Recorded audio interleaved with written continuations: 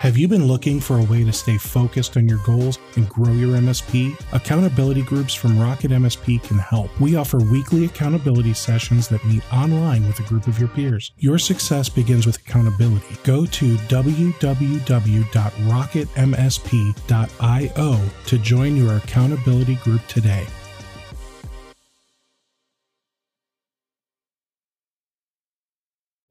If you haven't heard about Anchor, it's the easiest way to make a podcast. Plus, it's free. There are creation tools that allow you to record and edit your podcast right from your phone or computer. Anchor will distribute your podcast for you so it can be heard on Spotify, Apple Podcasts, and many more. You can make money from your podcast with no minimum listenership. It's literally everything you need to make a podcast all in one place. Download the free Anchor app or go to anchor.fm to get started. Hey there, everybody. Welcome to another episode of the Rocket MSP podcast. I'm Steve Taylor, your host, and today I'm joined by Timm from Sondela Consulting. Chris, thanks so much for being here today, man. Hey, Steve. How you doing? Thanks very much for having me. Real pleasure to be here. That's great, man. So if I seem a little disheveled today, guys, or kind of like, ooh, it's because I literally just got home and ate my lunch in front of Chris while we started, getting everything set up. And now I just realized I've got Taco Bell sauce all over my stomach. And he didn't even share any with me. I mean, I didn't. But, the good news is it was really delicious. So, Chris, I don't know. I want to brag a little bit because I'm excited. Like when you get a new thing, you're excited. Absolutely. So I just got home from getting myself a car. Cool. What'd you get? I got a 2013 Volvo XC90. Nice car. Yeah. I mean, I've never really known much about Volvo, so I'm kind of excited about this. I suspect Volvo is more of a common car over there, just because they at one time were a Swedish vehicle.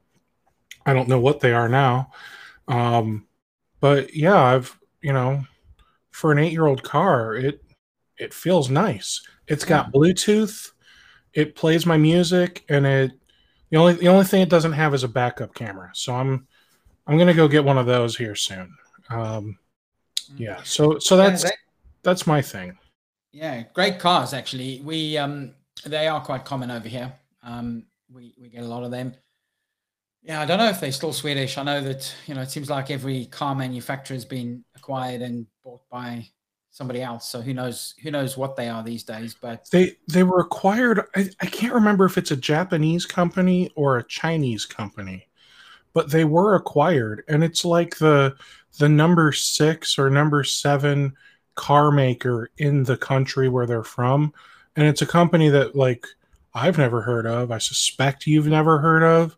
It's probably over in the Asia, Southeast Asia area. So I'm super stoked. When we're done, I'll go joyriding a little and see what kind of trouble I can get into. I appreciate that you interviewed me instead of going for a joyride and absolutely wait till afterwards. But so I'm stoked. I'm privileged that you've chosen to do that. I'm excited that I get to interview because you do PSA RMM consulting, and you That's are correct. I don't know what the right word is, but you're like an Autotask consultant. So I assume that means you also do Datto RMM. I do, yeah. Are there any other RMMs or PSAs that you work with? No, so predominantly it's Autotask and the Datto RMM. I can help MSPs conceptually on some of the other tools, but predominantly it's Autotask. So, if they want me to kind of help them get hands-on and down and dirty into the product and set it up, then yeah, it's predominantly going to be. Well, very cool. So, when I think about PSAs and RMMs, I think about all of the uh, broken promises that, oh, this thing's gonna do everything for you, says the sales guy. And then you like log into it for the first time and you realize unless you spend, 3.5 years configuring this thing, it's going to do nothing for you. Yes, I mean you need to spend some time configuring it, and I think a lot of the time, it's actually um, the MSP generally sort of going into it with the wrong mindset, right? So it's they want a service delivery tool and they look for a PSA tool, or they want um, a CRM tool and they look for a PSA tool. So each one of those modules on its own is not what a PSA tool is. So it's not a service delivery tool. It's a complete business management platform. So I think part of the reason why a lot of people, I guess, go wrong, or why it takes so long for them to set it up, is because um, or even why it appears to be broken promises, is because very often they'll go into it with the wrong mindset, right? So they'll go to the PSA company and say, I need a service desk. And they'll go, yeah, it's a service desk. And then actually later on, they'll find out it's actually not a service desk they want. It's a billing platform or it's something else. So, Gotcha. yeah. Now, when somebody says I'm an Autotask consultant, it makes me wonder, like, who on earth wants to be an Autotask consultant? Like, so what did you do before this? Like, you weren't like a bread maker or a machinist. Like, you ran an MSP or you did accounting, something like that, right? Man, I wish I was a bread maker. I love baking. But no, I wasn't. I was an MSP before this. Been in the MSP industry for a long time. Sold my MSP business back in 2012, and then I was actually approached by Autotask in the UK just when I was selling up. They were looking for somebody to come in and help them head up their pre-sales and implementation teams. So I took on a position with them, and I ran those departments for 5.5 years. So gained a huge amount of experience of the Autotask product, and also having had the experience of running and selling an MSP business. I then actually decided to, I could use those skills to help other MSPs to get the best out of Autotask. So then around 5 years ago, I started up as an independent Autotask PSA consultant. All right. And so you said about 5 years ago you went independent. For the few years before that, you were working with Autotask. You were basically an employee there, it sounds like. Yep. And then you ran an MSP. You sold it in 2012. So I feel like we're checking off all the boxes here, man. This is good stuff. So let's talk about PSAs. You only work with Autotask, but regardless of whatever PSA people are using, if you could sum up the most like important things that every MSP should be doing in their PSA in like, I don't know, 3 or 4 bullet points, what would those points be? That's a great question, and like I said earlier on, a lot of MSPs buy it purely as a service desk, and that's one of the things absolutely you should be getting right, and you should be doing in the PSA. But there's a lot more that you can do in it. So, billing is a really important aspect, because it's going to allow you to run the billing out of Autotask. It's also going to allow you to um, understand the profitability against all of your contracts. So certainly running the contract management through Autotask, putting in all of the things that you're selling to your customer on a monthly basis, your Microsoft 365, running all of that stuff through the system and billing for that. So that's definitely another thing. And then I would absolutely say that any MSP should be running their sales pipeline through that as well. So it has a fully fledged CRM system in it, with opportunity management, so you can then track your opportunity pipeline. And also, more importantly, over and above that, which ties into the ticketing system, is allowing you to track the value of those opportunities and track the pre-sales activity against those opportunities as well. So, those are some really important things that MSPs should be using the PSA tool for, not just as a service desk. Excellent. So I believe the things that I was able to take away from that are do all of your billing, make sure you have all your products and services that you sell in there, and make sure you're utilizing the sales and opportunities portion, Yeah. and making sure you add values and products and services and contract lengths and all that stuff. So that way, when you convert it from a quote to a sales order, you can create a contract, you can create a ticket, and invoice them, and whatever else. Everything happens in Autotask. And from what I remember from when I was an Autotask user, um, the really nice thing is when you're doing everything in your PSA, what's ConnectWise always say? If it's not in ConnectWise, it never happened, right? So that's my approach for all of them. If it's not in Autotask, it never happened. If it's not in Kaseya BMS, it never happened. So if you're not tracking, I sold a $9,000 project, and my my profitability on that was 1,200 because it was mostly hardware. Then, like, why do you have a PSA if you're not going to track all that kind of stuff? You should be able to look at your profitability down to how profitable is each client worth to me. It is. And the thing with profitability as well is it's not just about, working out how much the opportunities are worth and how much your contracts are worth. It's where a lot of MSPs, also don't put things into the system correctly is things like cost, right? Burden rates. So the cost of the engineer, because every time that engineer then adds time against the ticket, you can either go and bill for that ticket, as break fix or ad hoc, whatever the case might be, or billing it against the contract. But now what you're going to be able to do is to understand exactly how much that contract is costing you and how much that engineer's time is costing you. And the way that all PSA tools work with profitability, very, very simple. It takes your revenue minus all of your costs. So that's going to be the costs of all the products and services that you're selling, as well as the costs of the engineers. Very few people actually put their engineers' costs in there.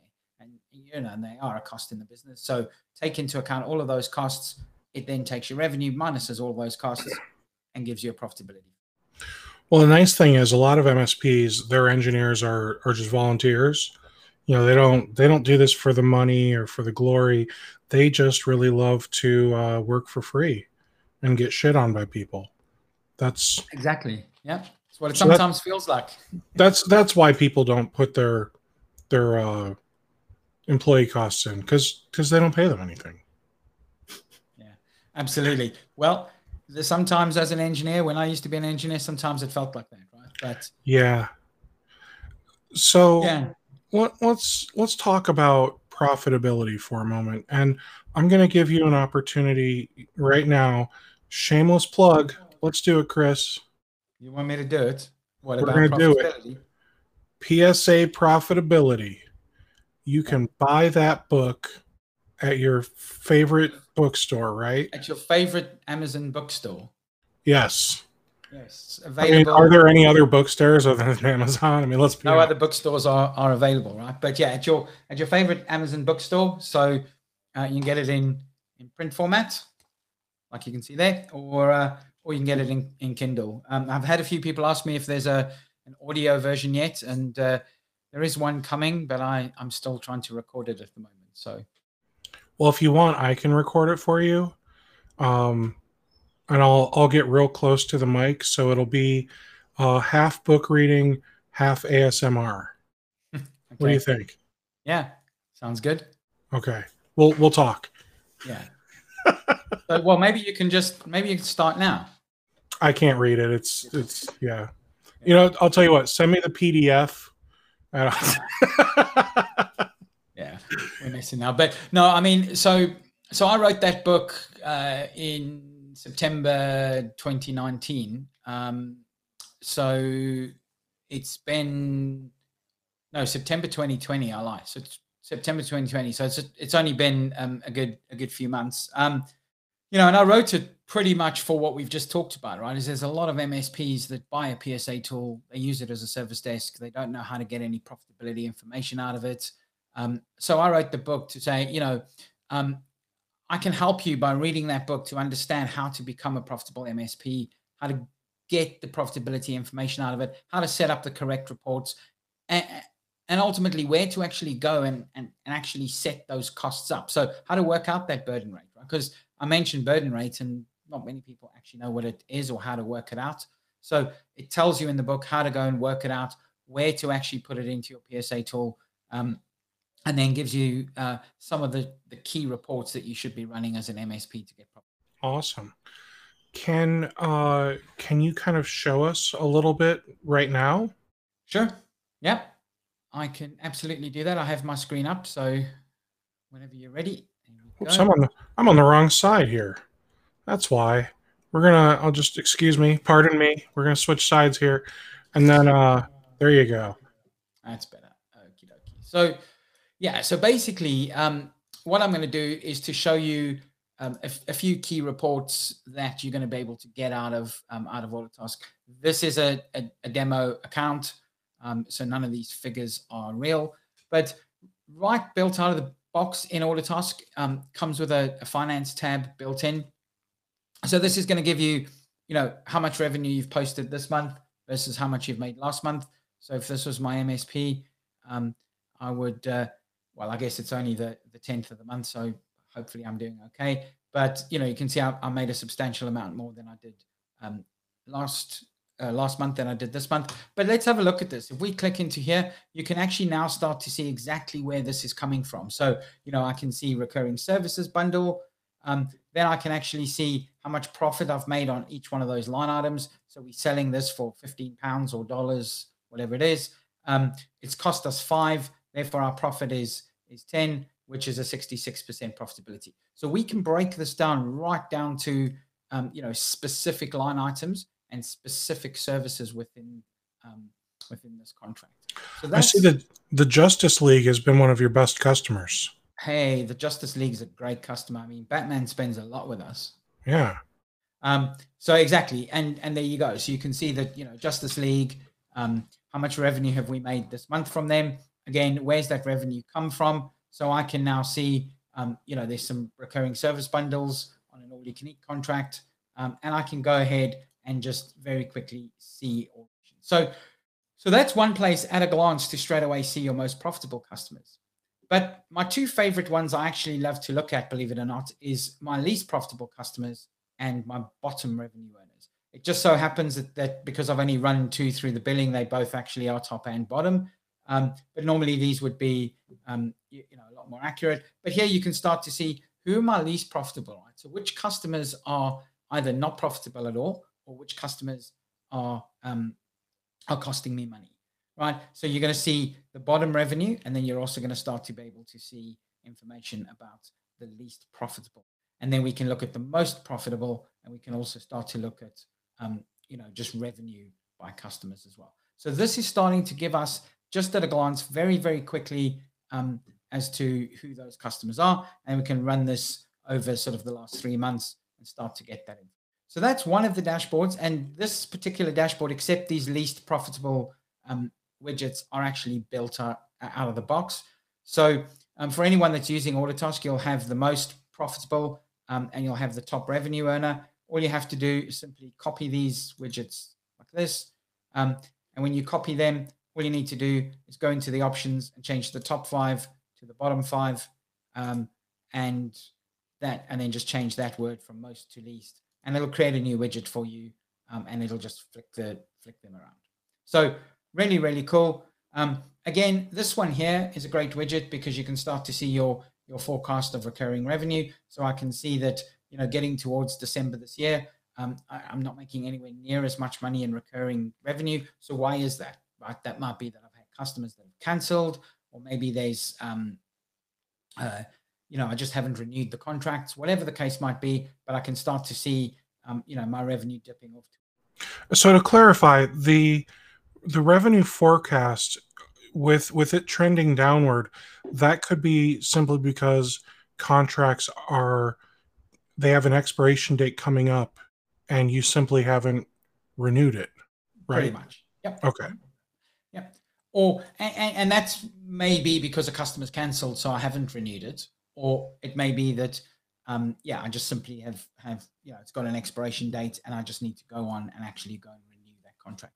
So there is a wizard um, where you can simply go ahead and run the renewal wizard and just go and renew those contracts. Hmm. There is also a widget that allows you to actually see which contracts are expiring, and I'll build that a little bit later, and I'll actually show people how you would look at what contracts are expiring. Very But one of the cool. ones I wanted to also point out is our margin tab. So now we can start to look at things like um, you know profitability margin by customers. So we can start to now see, that Able Manufacturing, this is running for last month, we can see that as a percentage, Oldwick Engineering or Able Manufacturing, is 85% profitable last month. So these are great customers to have. And again, we can flick this one around and we can say, show us all of the customers where we're making a negative profitability margin. So this is a widget that I actually built, and this is a widget that does not come out of the box, but very very simple to build. We can easily build this kind of widget. I like that. Yeah, yeah. I mean, definitely, I think from a point of view of being able to just very quickly see that profitability, and again, clicking into it, right, being able to actually go into here and say, where's that coming from? So I can see for Oldwick Engineering, there's a domain registration as a subscription, um, and actually here's a perfect example of where this actually probably isn't that accurate, because what we can see in here is we've made revenue of £400, but we've got a cost of zero. So if this is a domain registration, it's probably actually not costing us nothing. So we are going to be buying that domain registration. So this is an example, by looking at this, I might think to myself, this is great. This customer's really profitable. I can see it's 100% profitable. When I click into here, I can very quickly see the reason why. So I'm going to know that something's wrong. I think it's safe to say I don't know of a single thing that we can do for a customer that's 100% profit. Yeah. Yeah, nothing would be. And and then if you had a ticket against this for whatever reason to go and install this or what have you, then you're going to have labor burden rates against this too. So that cost is going to take into account there. So whenever I see anything that's showing as 100% profitability, I know that there's an issue. And as you say, there's no way we're ever going to have 100% profitability. Right. So there's a really good example of something that I should be correcting and making. Awesome. And then one other one, and I'm not sure where it is. It might be this one here. Yeah. So this one here now also gives us a complete overview of, again, everything that's happening on this customer site. So I can see a complete financial performance. So this is showing me in general for all my customers, revenue year to date. And I can also see my profits and my costs year to date, and therefore my year to date profit. So giving me some really good figures right there. And again, this was something that I built, but it doesn't take very long to build this kind of widget. And then more importantly, which customers still owe me money. So I can see there's £380,000 in this case, or whatever that is, $500,000 odd. That's still outstanding. And when I click into here, I can then see exactly where those are coming from and which companies it is that still owes us that. Okay, so it gives us, these are the kinds of reports that an MSP could run, and some of these are out of the box, and the rest of them, are very straightforward widgets to build, and doesn't take you very long to build. I like these. Now, what about somebody that maybe just signed up with Autotask and they've imported all of their customers and the contacts, and then now I need to make a bazillion contracts. Hmm. You know where I'm going, don't you? Yeah. You're going to want to know if you can import them or No. oh, no. You, They're going to come well, to me. no. Well, I mean, they can, but maybe you're not aware of it. Okay, well let me show you where they would go, because actually in Autotask certainly there's actually a wizard that you can log into. Okay. If you go to contracts.autotask.net, so Yes. in here you would log in, um, and this would take you into a complete wizard that you can just build all of the contracts in pretty much in one go. So you select all the customers, select what services they have, um, select the start and end date of those contracts. Next, finished, boom, all your contracts are created for all your customers, um, ready to go. But you'd have to have the services, and the charges and what have you already entered into the system. But you can just Correct. run this contract creation wizard that'll allow you to do that straight away. I don't know why, I feel like the contract creation utility is Autotask's best kept secret. It is. Very few people actually know about it, and it is it's kind of outside of the product, so it's not built into the UI, and I think Mhm. that's probably just why a lot of people don't really know about it. But yeah, it's there. It's just contracts.autotask.net. You just log in with your normal Autotask details, and you'll be able to run that. Are you able to turn your gain up a little bit on your Rode mic Sure. Hang on. or whatever? I don't know. Do you have one of those fancy Roadcasters? I do. Yeah. Man, I see myself getting one of those in the next couple months. Yeah. They're I'm great. I'm sick of having this blue condenser mic. I need a dynamic mic. Is that better? Yes. Yeah, I've turned it up quite a bit, so it's yeah, it's fairly high just looking at it now. Good.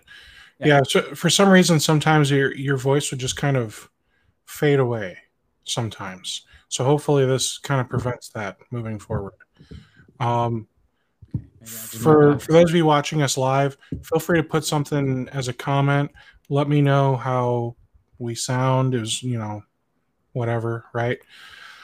All right. So we talked about some profitability. I let you show off the contract tool because it's just such a freaking cool tool, man. Let's talk about products and services. Now, when setting up Autotask or maybe just when getting a new service or whatever, right?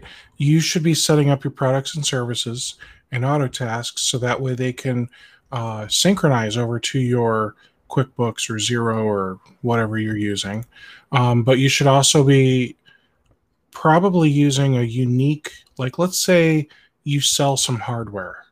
So should you have a unique product for each type of hardware? Like this is a Dell Latitude, and here's a Dell Precision, and this one's got 16 gigs of RAM. Like, or can you just have a generic hardware Mhm. and just use that for hardware, and then with each quote, you put in the cost for that hardware, and then just charge some hardware. Yeah, that's a great question, and actually, that's the way I recommend people do it. Is they just have a generic product. So you just have a. I wouldn't even go as far as saying Dell laptop or Dell PC. I would just say PC or laptop or whatever it is, and then yeah, and then when you quote for it, you just bring it in. You can change the description, you can change the cost, you can change the selling price, you can change all of that kind of stuff at the quote level. The same thing with services. I mean, when you're bringing in services from various vendors and what have you, they're all going to come in as whatever they are. So things like Microsoft 365, or a premium, basic, advanced, whatever they call them these days. So they're all going to come in as those specific things. Those are the only ones that you really need to kind of, uh, be very specific as to what they are, because when you bring them into a contract, you can't then change the names of um, those services. Right. So the service name is what it's going to pull in. But from a product perspective, yeah, I mean, you can just change the. In fact, you really don't need to change the name of it in a product when you're quoting anyway. So you could just say laptop, and then you could say 4 gigs of RAM or gigs of RAM. You just put whatever you want in the 8, 16 gigs of RAM, whatever it is, and you put whatever you want, put the cost price in, the selling price. Yeah. So I think keep it as generic as possible. Although if you are using a third-party quoting tool, and there's millions of them out there, things like Zementum, IT Quota, QuoteWorks, all of those kind of things, they're all going to bring in the product very specific. So they're going to bring in a Dell Latitude XPS, whatever it's called. They're going to bring that in exactly as it is, right down to the make and model and serial number of that machine. And not only that, but they're going to, if you've got the real-time feed set up with distribution, they'll even bring in part numbers and SKUs and everything else. So that way, when it comes time to order it, sometimes the quoting tool, the third-party ones, you just press a button and it sends them a purchase order and buys it. Yeah. Now, what do you recommend for people right now who are like, man, whenever I quote somebody, I just put something in an email and hope they buy it. Like, do they need to is switching over to IT Quoter or QuoteWorks with the web page where they can approve or deny and punch in credit cards and then you've got the Etilize data and whatever else. Is that just overkill?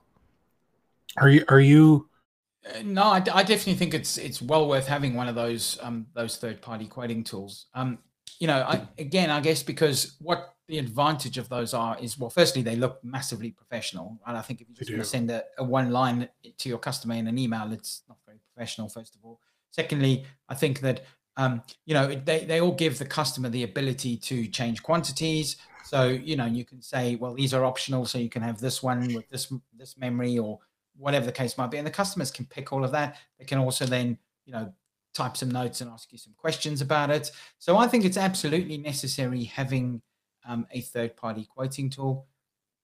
They all work pretty much in the same way. They all, as you say, they all link to Etilize. They all link to the vendors. And the big vendors, the Ingrams and Tech Datas of the world are pretty much worldwide. So it doesn't really matter where you are. It's going to work with those big vendors in whatever country. Cool. All right. Let's talk about digging deeper into sales and opportunities. Maybe it may be possible that when we're setting up an opportunity, we're doing things incorrectly. Because sometimes it wants to know, what's the temperature of this opportunity? I freaking know. So can you kind of walk us through setting up an opportunity and maybe kind of give us some pointers on? Sure. So actually, one of the really nice things about Autotask is it has these things called not a ticket. It has these things called opportunity categories. Well, it has ticket categories as well. But what this allows you to do is to completely customize what information goes in here. So, for example, I don't know why this has got Motorola in this demo database, but let's run with it. So here you can see, opportunity category, and then there's specific questions based on this type of opportunity. So, I can customize this to say, is pre-sales needed?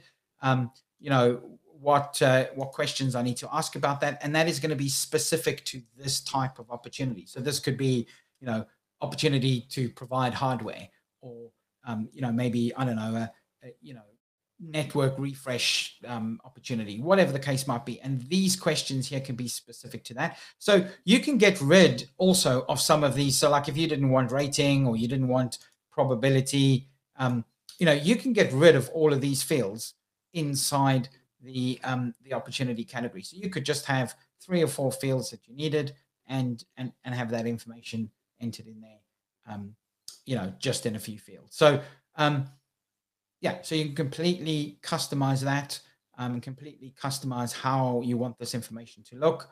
And also the position of all of these. So you can see that the opportunity owner is all the way down the bottom, as is, the actual values of the opportunity, which, in my opinion, these are kind of the more important things. So we can simply just move these right to the very top.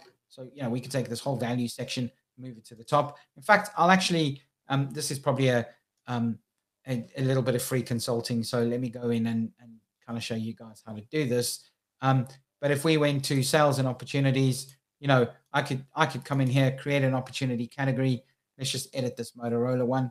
And if we just said, for example, we're going to edit this and come into details, and then I can say, here's these specific questions that I had. But then I might say, do you know what? I'm not interested in the probability, so I can just hide that field. I'm not interested in, or let's say this whole section of values, I can simply just move this to the top, right? And then maybe, maybe I never sell anything quarterly, so let's just get rid of the quarterly revenue. And when I save this, and I go in and I create a new opportunity, what you'll actually see now is that if I pick that Motorola opportunity, now you can see the values right at the very top. And my specific questions have now moved down a little bit. And I also don't have anything, on the probability and all that kind of stuff. So to answer that question, I know is a little bit long-winded, but to answer that question, you can completely customize this, and you don't need to have information in the opportunity that you don't need.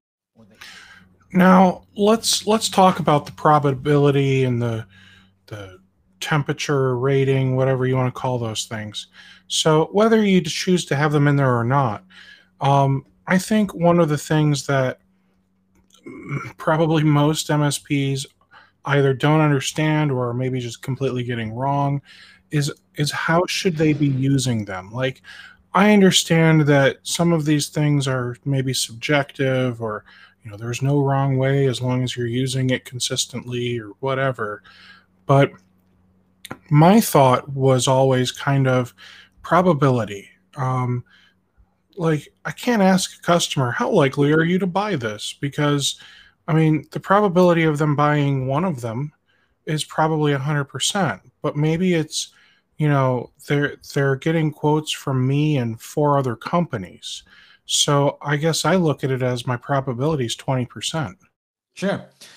And, I think the probability, and that's exactly what it is, right? It's going to be pretty much down to what you think the probability of them buying from you is going to be. So, the probability is going to be, 20%, 30%. And you can actually, on the stage of the opportunity. So if you go into, here we've got status, we don't have stage in here, but, we could change this to say, if it's, let me just pick the stage, this one here. So, if you go into the stage of the opportunity and you say, this is at proposal sent stage, then we can automatically change that probability based on that stage. So if I say, at this point, when it's first contact, yeah, who knows, right? Who knows if they're going to buy from me?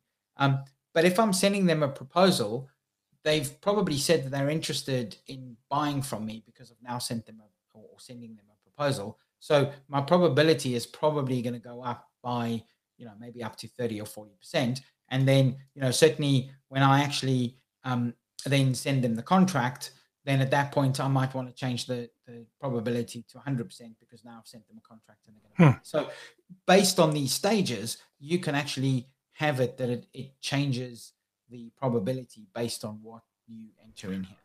And are those kind of changes workflow rules, or is it somewhere else in the... They workflow rules, yeah. Okay.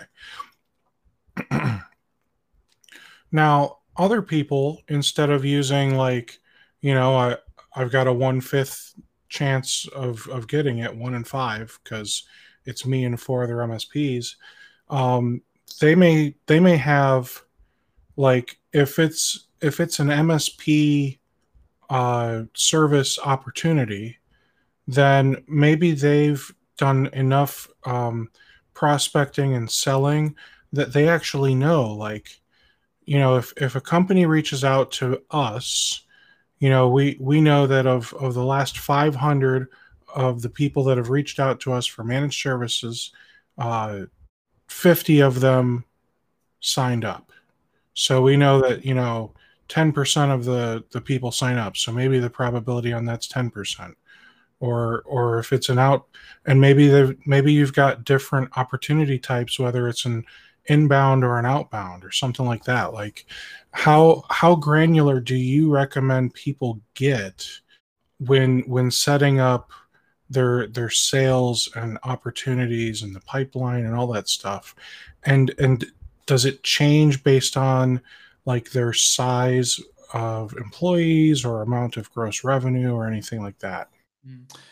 That's a great question, and I mean, so yeah, you can set these again to say, if this is if this is an opportunity category for Motorola, for example, then again, we can say if this is an inbound lead or it's a lead from a trade show, we might set the probability at 40%.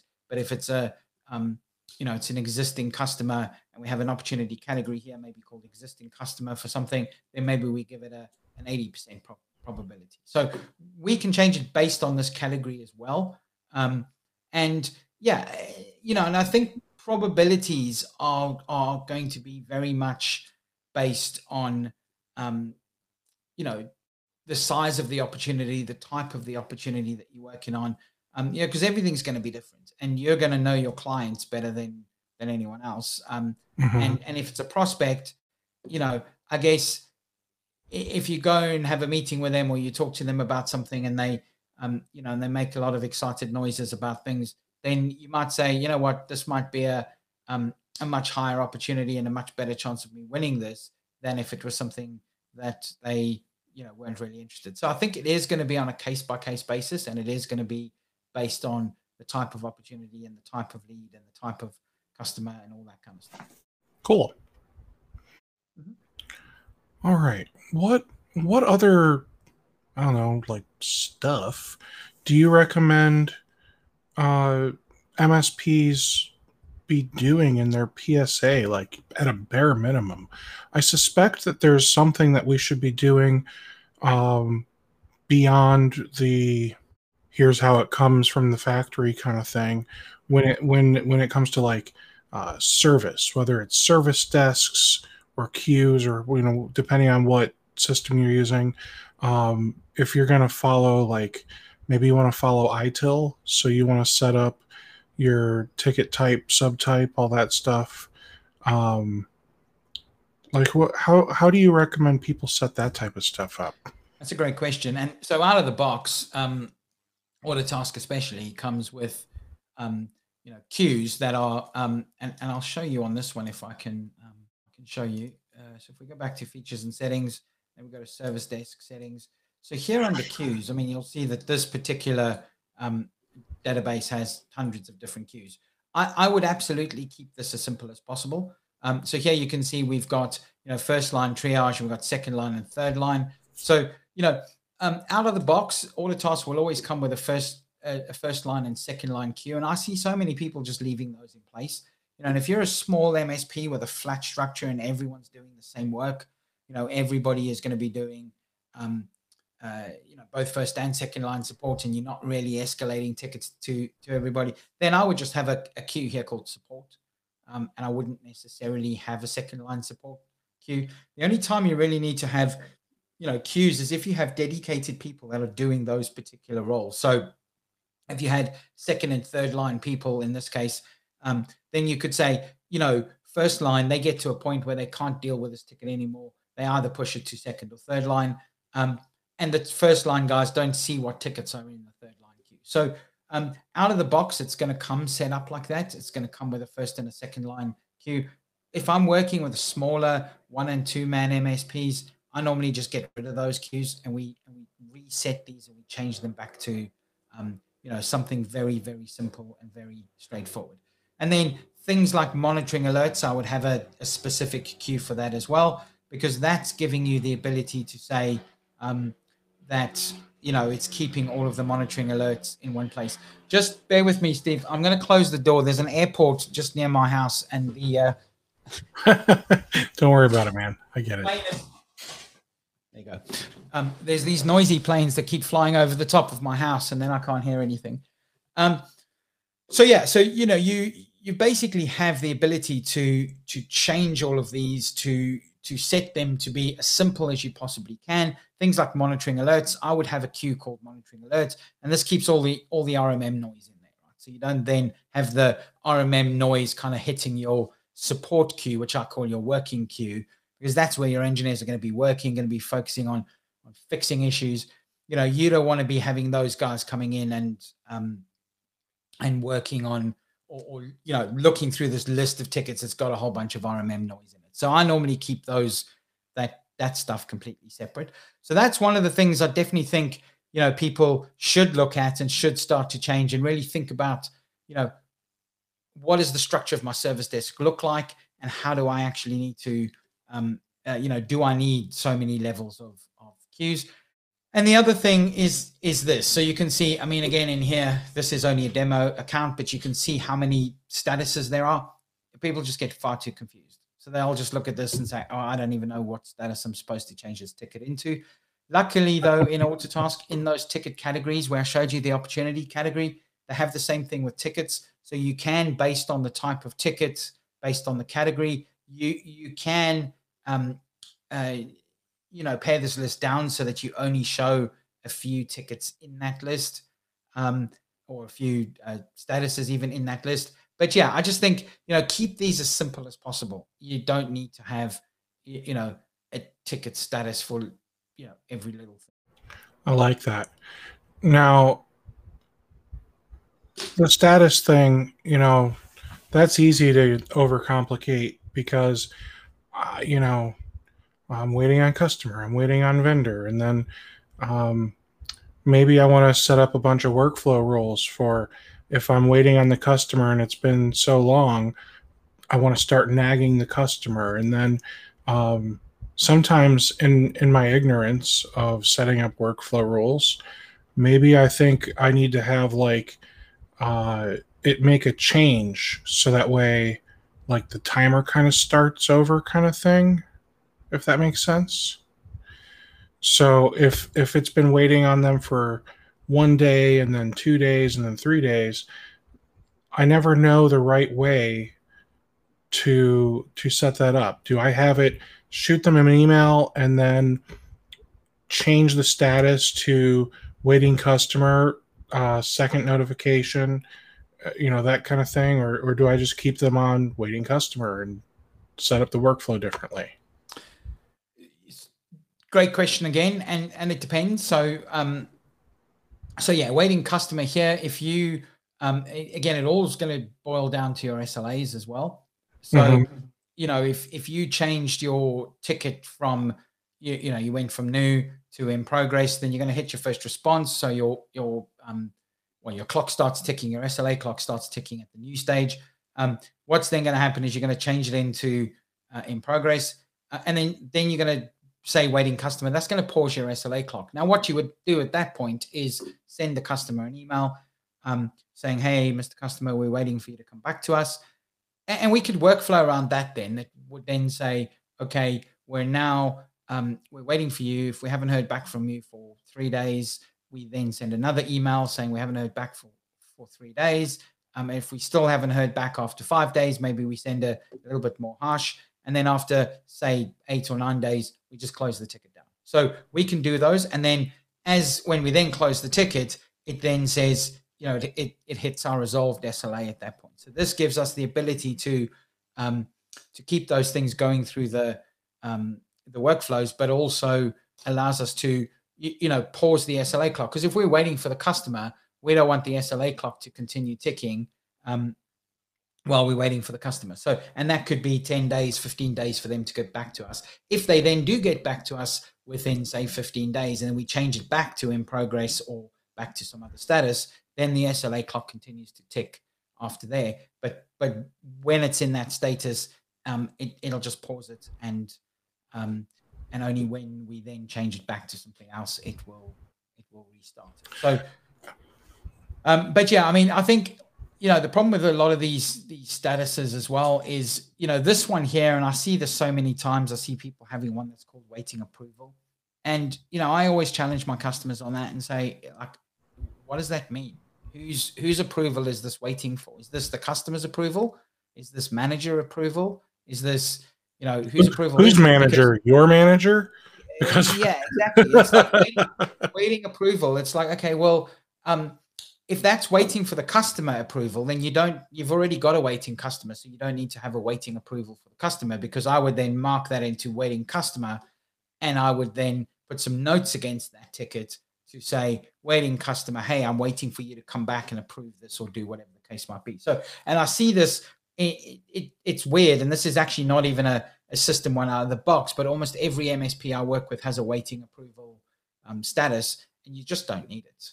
And then again, approved. So, what does that mean? I mean, what's approved? So if you are going to have these kinds of things as waiting approval or approved, then say waiting manager approval or waiting internal approval or waiting customer approval, or whatever the case might be. But don't just kind of make them, wishy-washy like this and call them waiting approval. So, All right, and let's talk about workflow rules for a little bit. So, workflow rules is kind of overwhelming. It's kind of looking at a list of 75 ticket queues. Like, where on earth do we begin? So, do you have like a list of when somebody hires you? Do you have a list of, here's bare minimum?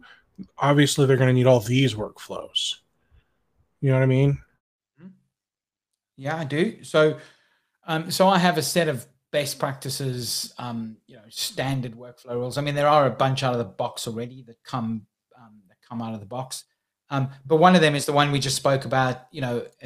When a ticket is waiting customer, I have a workflow rule that I set up with them that says, let's look at this after 2 days, 3 days, and 5 days. And some customers want that after 10 days or whatever. So if after 10 days we haven't heard back from you, we'll automatically close the ticket. Now, I'm a big fan of workflow rules that automate, pretty much everything on the system. But I do find that what a lot of people do is they tend to have workflow rules that notify people on every little thing that happens. And I'm not a big fan of email notifications coming out of workflow rules. So, again, if you're going to set up workflow rules, and most of the ones that I set up will have, for example, we'll say if a ticket has been sitting in a queue for longer than a certain period of time, then automatically change the engineer or move it to a different queue or do whatever the case might be, but just move it out of the triage queue so that the ticket is being actioned. And what I will do, instead of emailing it to a person, I will actually set that to send it somewhere like Slack or Teams or one of those kind of things. So it still sends an email. It just doesn't send it to you as an email. It'll send it into a Teams channel or something to that effect. So yeah, I have a bunch of workflow rules that I can set up for a bunch of things, and I just work through with my clients of the things that they need to workflow on and automate, and then we automate them from there. So, without telling us like how to set them up, can you rattle off some of your favorite workflow rules? Sure. So again, notifying if a ticket has been in an idle state for a particular period of time. So maybe it's been idle for a few days. That's going to notify somebody. When a ticket comes in from an RMM tool that has some kind of words in the, or actually from anywhere that has some kind of words in the email. So maybe it's got, virus or server or something, then, change the status, change the priority, those kinds of things. So we can do those. And I've got a few of those kinds of things that I normally set up for people. And then what's the most like convoluted or complex workflow rule that you've ever set up? There aren't really any that are that, well, I don't find them that complicated. I mean, people like to do weird and wonderful things with them. Sort of changing into different queues and removing, engineers and all these kind of things. But there's nothing that's really that complicated on them. What I do find, and you were just asking, just actually going back to the previous thing about, best practices. And I often find that almost every MSP I work with has different requirements. So even though I have a list of standard workflow rules and queues and statuses that people use. I tend to customize a lot of the implementations that I do, and the consulting calls that I do, purely because no matter, we all think that we're the same as the next MSP down the road, and most of the time we are, because of the types of services that we deliver, those kinds of things. But the internal processes on how we do things are going to be different in every company. So I normally just bespoke all of the workflow rules that people need, and bespoke all of the templates and all that kind of stuff. All right. Let's talk about RMMs. Yeah. So, Datto RMM. Yeah. I have a list here. Why aren't I reading it? Can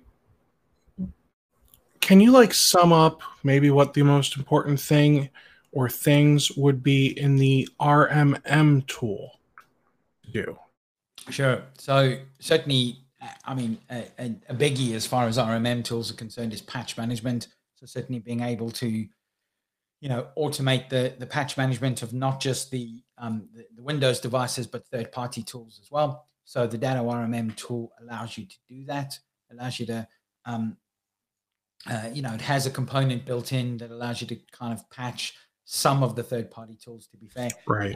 But patch management, for Windows devices is probably one of the most important things you want to automate. But also being able to keep an eye on the basic stuff. So is the CPU spiking at on somebody's machine, or is the hard disk space about to run out? So keeping an eye on those kinds of, on the very, very basic things is what an RMM tool is going to do, and what it's going to be good at. When I had my MSP business, we actually called, we gave our RMM tool a name, and we used to tell our customers it was called Eyes On, which basically was, we just keep eyes on your system all the time. And, every time just anything went wrong, it would obviously alert and tell us where something went wrong. So, so the thing about RMM tools, they allow you to really, automate everything, become much more efficient, and just provide a much better level of service to your customers, because you're able to do a lot of that stuff on scale as well. So you're able to kind of, just go ahead and patch all of the machines, or update all the third-party applications and all. So let's talk about monitoring here for a little while. So what should MSPs be monitoring that you find they often aren't?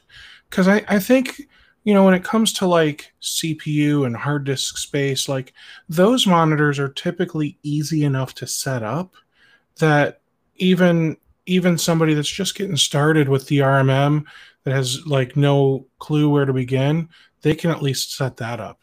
What are some of the bigger monitors, or I'm sorry, I don't know what the right word is that I'm looking for, but what are some of the monitors that you find are most common that everyone should be setting up, but maybe they aren't? It's a good question as well. And again, I think it's going to be to do with, which applications need to be updated. So things like, again, Adobe, which version is it running? Does it need an update? Those kinds of things, and then automatically update them. And then, things like, and again, it depends on the MSP, and depends on what the environment is that they got out there. But certainly, things like status monitors. So, checking, and actually, this is a very basic one that very few people actually set up, that, checking to see if your servers have gone down, right? Where they all check CPU usage, and they all check hard disk usage, and all those kind of things. But I've seen quite a few MSPs that don't have an up-down monitor to check whether the server has actually gone offline for whatever reason, right? Which is in my opinion, it's a fundamental one that you really should have, and make sure that it's and also, if you are going to have that kind of monitor, to make sure that it's alerting you in 1 or 2 minutes after the server's gone down, not like 8 or 9, which I've seen before as well. People say, hey, 8 minutes after the server's gone down. At that point, the customer's beating down your door and probably shouting and screaming and throwing their toys out the pram at that point. So you want to make sure that you've got those kinds of important ones set up. And again, it does really depend upon the environment that you're in and what you're monitoring as to what components and what things you would actually be needing to set up in your RMM. That makes sense. So you mentioned earlier, we were talking about patch management. Now, it's been a while since I've really had to worry about doing patch management through the RMM, if I'm being completely honest. The last time I was on an RMM doing patch management, Windows 10 was out, and the updates, like all those feature updates, like the RMM just couldn't really handle doing that. Has that improved at all? A little bit. I mean, it's certainly the patch management side and the feature update side has changed a little bit in the Datto RMM. It still does fail from time to time, but then again, I think some of the bigger RMM tools handle that much better. But yeah, I mean, Datto RMM does have it for the feature updates. But yeah, it works well most of the time. Okay, because the one thing that I'm really starting to feel like is inevitable is I feel like we're gonna stop needing an RMM soon, if that makes sense. Like, Windows Intune, Microsoft Intune just does so much, and I feel like the Windows updates actually kind of work when you're managing it with Intune, which makes sense. Microsoft would kind of develop both of them, so. And then they've got I always forget what it's called, but they're working on that new like multi-tenant thing over at Microsoft where partners will be able to manage multiple tenants. So, do we need an RMM tool? I think it depends. I mean, certainly from a patching perspective and updating, Windows patches and feature releases and all these kind of things, yeah, Intune does a great job with that, and Intune is included in Microsoft 365 or certainly some of the packages. So yeah, that's going to do a great job of it. But where it's going to fall over, I think is going to be able to. Well, I'm not that familiar with Intune in terms of what it can do. So maybe somebody will correct me if I'm wrong. But things like the third party management of tools like that, I think that you're still going to need an RMM tool for that. You're still going to need an RMM tool for non-Windows devices. So there's an awful lot of people out there that are using non-Windows devices. I mean, you and I both, case in points, we're both using a Mac. Although they don't have patching like Windows does necessarily, but they still need to be managed and maintained and updated, and the antivirus still needs to be kept up to date. So yes, I still think there is a need for an RMM tool. I think it's just going to be a slightly different need. That's reasonable. So with third-party patching, Datto RMM at least has a component that will work with Chocolatey, and Chocolatey can manage a whole heck of a lot of third-party applications beyond Windows. And I guess I kind of consider third-party applications to almost include Office, because I never know if Office is included in Windows Update anymore. It's just too confusing for me, especially when it's being managed by an RMM tool. So, do you recommend, as part of like onboarding a customer, getting kind of a list of all the third-party tools and software that's on each computer, and then kind of, I don't know, uninstalling it and then having Chocolatey reinstall it real quick? That way Chocolatey can manage it, because my understanding is Chocolatey can't update software unless it installed software. Yeah. Again, I mean, it was a long time ago that I ran my MSP business, so I'm not familiar with a bunch of how these tools work, like Chocolatey and what have you. But I mean, certainly Datto has a software management um, uh, component built in now. So things like the basic stuff. So Adobe PDF Reader and um, uh, all these other ones, and in fact, including Office is actually on that list. So what it does is it says if the application doesn't exist, then go ahead and install it. And if it does exist, then just update it. So it actually does that already out of the box. There is only probably 15 or 20 on that list at the moment, but it is the stuff that everyone's using. So, it's things like Adobe and, FileZilla, FTP, and those kinds of tools that people would mainly use. So yeah, that is there, but yes, it does integrate with Chocolatey. And I guess if you're deploying a brand new machine, you might want to just have the Chocolatey stuff put on if you're already using that kind of thing, and then just have Chocolatey deploy and update all of those third-party apps. Cool.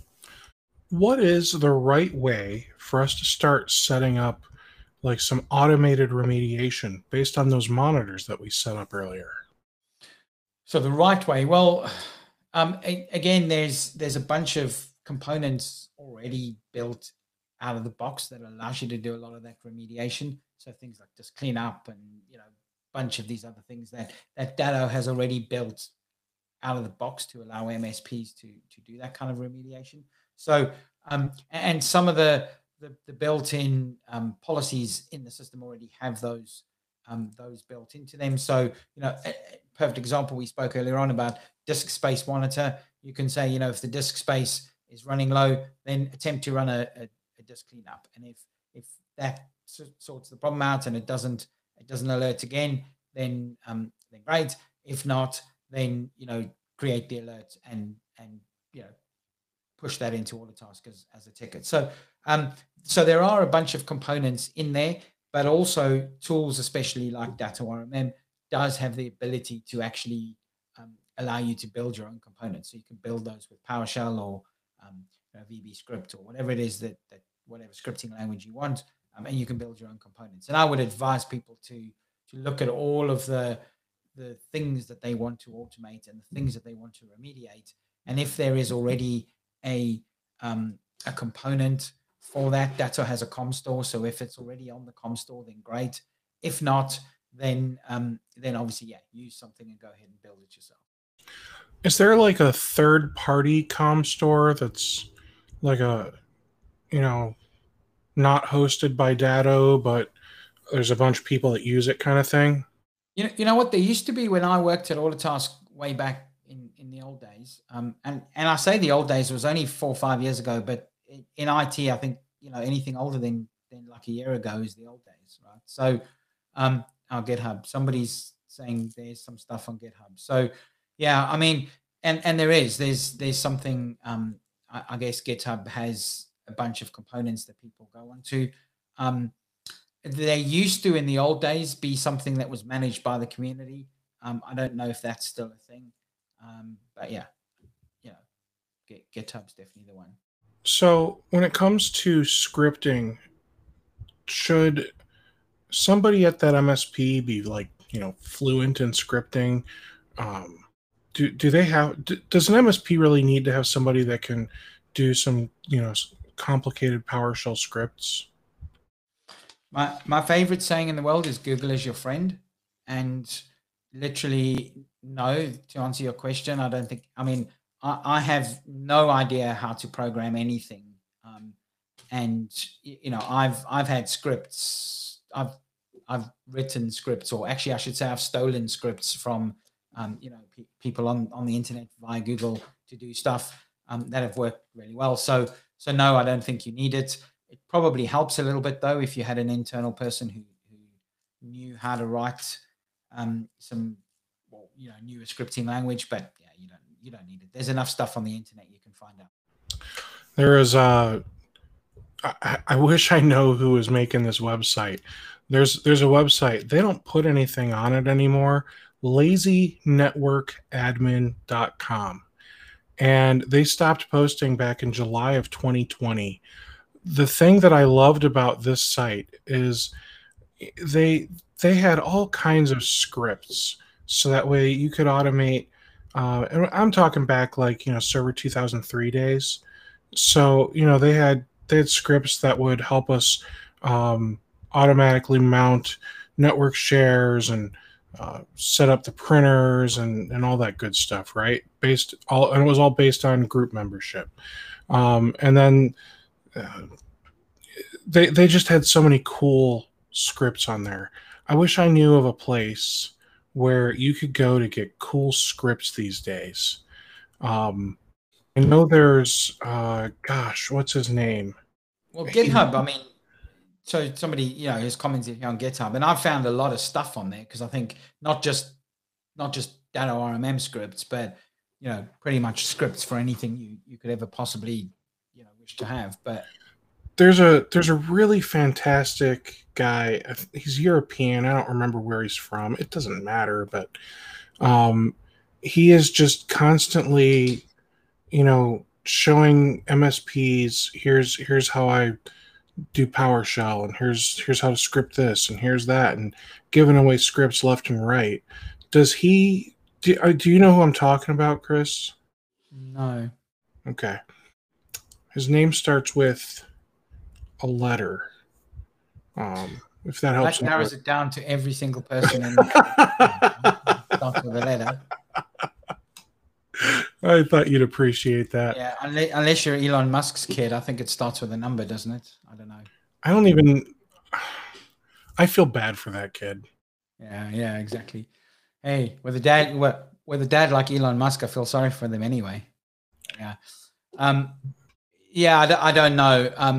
I mean, I know there's a bunch of people that write scripts and do those kind of things, but I don't know of anyone in particular. I mean, maybe if anyone's listening, they can put something in the comments, and maybe we can. I think I'm starting to remember it, and I don't know. I couldn't tell you how to spell this guy's last name. I always like in my brain. I always chuckle and go tickle chair, but I know it's not tickle chair. I think his first name's Kevin or Kelvin, one of those two. Um, it's like Kelvin Tig. When I type Calvin anything tickle chair, Kelvin Tegelar, and he's a Microsoft MVP, oh, and Tegler. he's the CEO at Lime Networks and a blogger at cyberdrain.com. This guy is a real asset to the MSP community. Um, I'd love to talk to him sometime. He is constantly posting scripts up on this blog here and teaching MSPs how to do scripting. So I think it's a little bit of both. Like, here's just the script, but here I'm going to teach you, like, here's how to write this script and here's how to read this script so you can know what it's doing and know that it's safe, if that makes sense. Yeah. So Well, I just looked him up, and it's taking me actually to GitHub, which is what somebody mentions. But it looks like there's a bunch of stuff from him. So maybe that's a great guy to get on your next, or one of your next podcasts. Yeah, you can see it in there. So this guy here, right? Yes, sir. Never heard of him, but I have now. He's like I said, he is a real asset to the MSP community. He's on Reddit and Slack, Discord. Like he's all over the place, always helping people. So, all right. So we talked about scripting. When it comes to scripting, obviously we can look up, GitHub and Kelvin stuff. Is there anybody else that we can use to just outsource scripting for us? Like if we wanted to set up a bunch of remediation and scripting and automation and whatnot, is that something that you're able to do for us, Chris? Yeah, I can certainly help.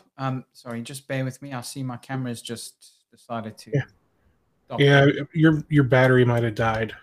Yeah, I think my battery's probably dead. I'm gonna flick onto my Well, even my webcam doesn't seem to be. Okay, maybe I'm going to have to go without a camera because. It's okay. We'll make it work. Oh, hang on. Here we go. Allow. There we go. All right. It's not as good. It's my webcam, but yeah, I think the battery probably died on my Sony camera. All good. Yeah. So I mean, there's a bunch of. I mean, I can, like I said, I've never programmed, or I don't. I'm not a programmer, but I can certainly help people steal stuff from Google and put it into the RMM tool. Absolutely. Most MSPs have people that are a lot smarter than me, can probably write a lot of these scripts better than I can themselves. But yeah, happy to help with wherever I can. And I also wanted to point out at this point, I mean, the guys at Datto who run the RMM side, there's a couple of people in the UK certainly that are like gurus in this product that can absolutely write scripts. There's certain people there that will could probably write a very complex script in 5 minutes with their eyes closed. So it's so definitely leverage those guys, right? Leverage the people on the RMM side at Datto. And even if they can't write the script, they probably may have access to a bunch of people that will know how to do it. So there actually used to be one of the guys who actually was before Datto RMM was Datto RMM. It used to be a product called CentraStage. And there was a guy who was one of the original CentraStage employees when there were only about 4 people in the company, a guy called Simon. And he used to have a website called Scripting Simon. And again, I think he stopped that website now, but I believe he may still work at Datto. And he would be a great guy to be able to leverage if people need to as well. So, And let's talk about integrations. Obviously, integrating Datto RMM with Autotask is it's a no-brainer. But are there other integrations that you think every MSP should have with their RMM? And I ask this because I know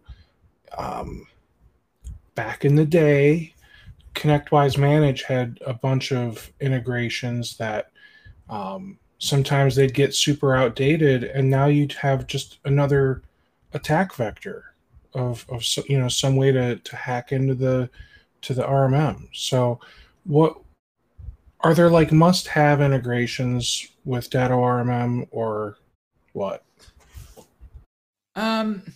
I guess in terms of, well, certainly the usual basic stuff that's out there, I would absolutely make sure to advise people to make sure they turn on things like 2FA or use a YubiKey or one of those sort of things to secure it down so that hackers can't get into it. But in terms of integrations, yes, it integrates absolutely with the Autotask PSA. There are also other integrations that work specifically on the PSA side, and one or two, like obviously Datto's own backup products work within the in the RMM tool. But the majority of the integrations that I know of, are integrating with a PSA tool rather than the side. Got it. Well, Chris, if somebody wants to reach out to you and have you help them set up their PSA or RMM, how do they do that? Yeah, great question. So I'm on all the socials. I hang around in the Autotask Facebook group. I'm on all the other MSP groups as well. I'm always on the Tech Tribe. So if anyone's on the Tech Tribe, you can find me there. Or you can just go to my website, which is www.sondelaconsulting.com, or just send an email to hello@sondelaconsulting.com. And and you can get in touch with me that way. And how does it work? Is it a flat fee? Is it a monthly retainer type thing? But both. So it depends on what people want. Some people just want an implementation. So an implementation lends itself better to a block of hours. So typically, I would sell a block of hours, normally 10, 15 or 20 hours. So somebody would buy that block and we would go through the entire implementation. We would go through that, with my MSP hat on. So I would help them implement that in accordance with MSP best practices.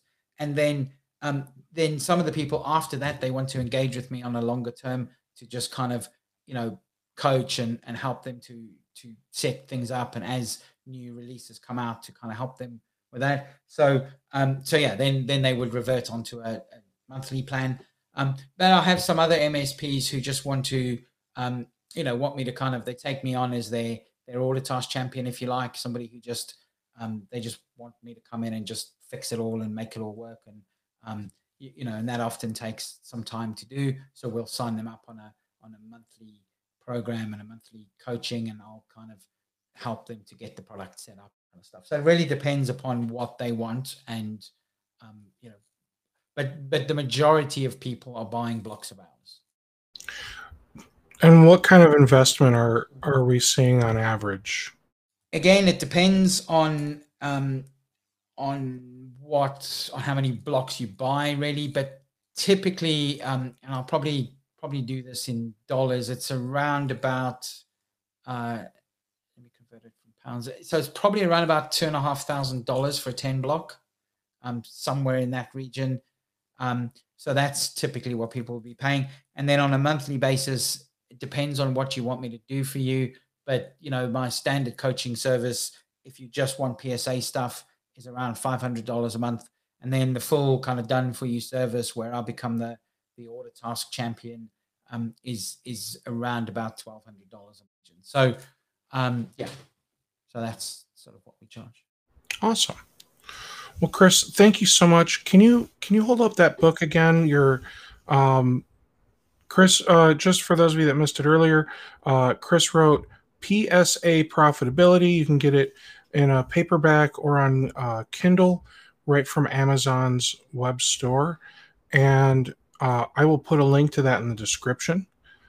So it'll be. It does also have its own website, which is psaprofitability.com. Nice. So you can go to psaprofitability.com, and there's the Amazon links on there as well. So yeah, I'll make sure you get those. And then and Steve, actually, if you, after this call, if you ping me your address, I will send you a signed copy as a thank you for having me on your podcast. So. Well, thank you so much, Chris. I appreciate that. Chris, thanks for coming on, man. This was fun. I hope that you guys all learned something. And seriously, obviously we just kind of dipped our toes in the water. I would feel comfortable having Chris do like a full implementation, on a PSA for my MSP, because at that point, I think there's a difference. You want to show people that stuff, but you don't want to give away the whole cake, right? So, I think we did a great job of educating people on some of the right things they should be doing in their PSA and RMM, and they should be able to figure out how to do that stuff. But if they can't, or maybe just don't have the time or don't want to, then definitely go reach out to Chris. Absolutely. Thank you for that, Steve. Yeah, really appreciate it. Absolutely, man. Well, thanks so much for watching, folks, and I will catch you guys at the next episode. Take care, everyone. Thanks. Bye. Have you been looking for a way to stay focused on your goals and grow your MSP? Accountability groups from Rocket MSP can help. We offer weekly accountability sessions that meet online with a group of your peers. Your success begins with accountability. Go to www.rocketmsp.io to join your accountability group today.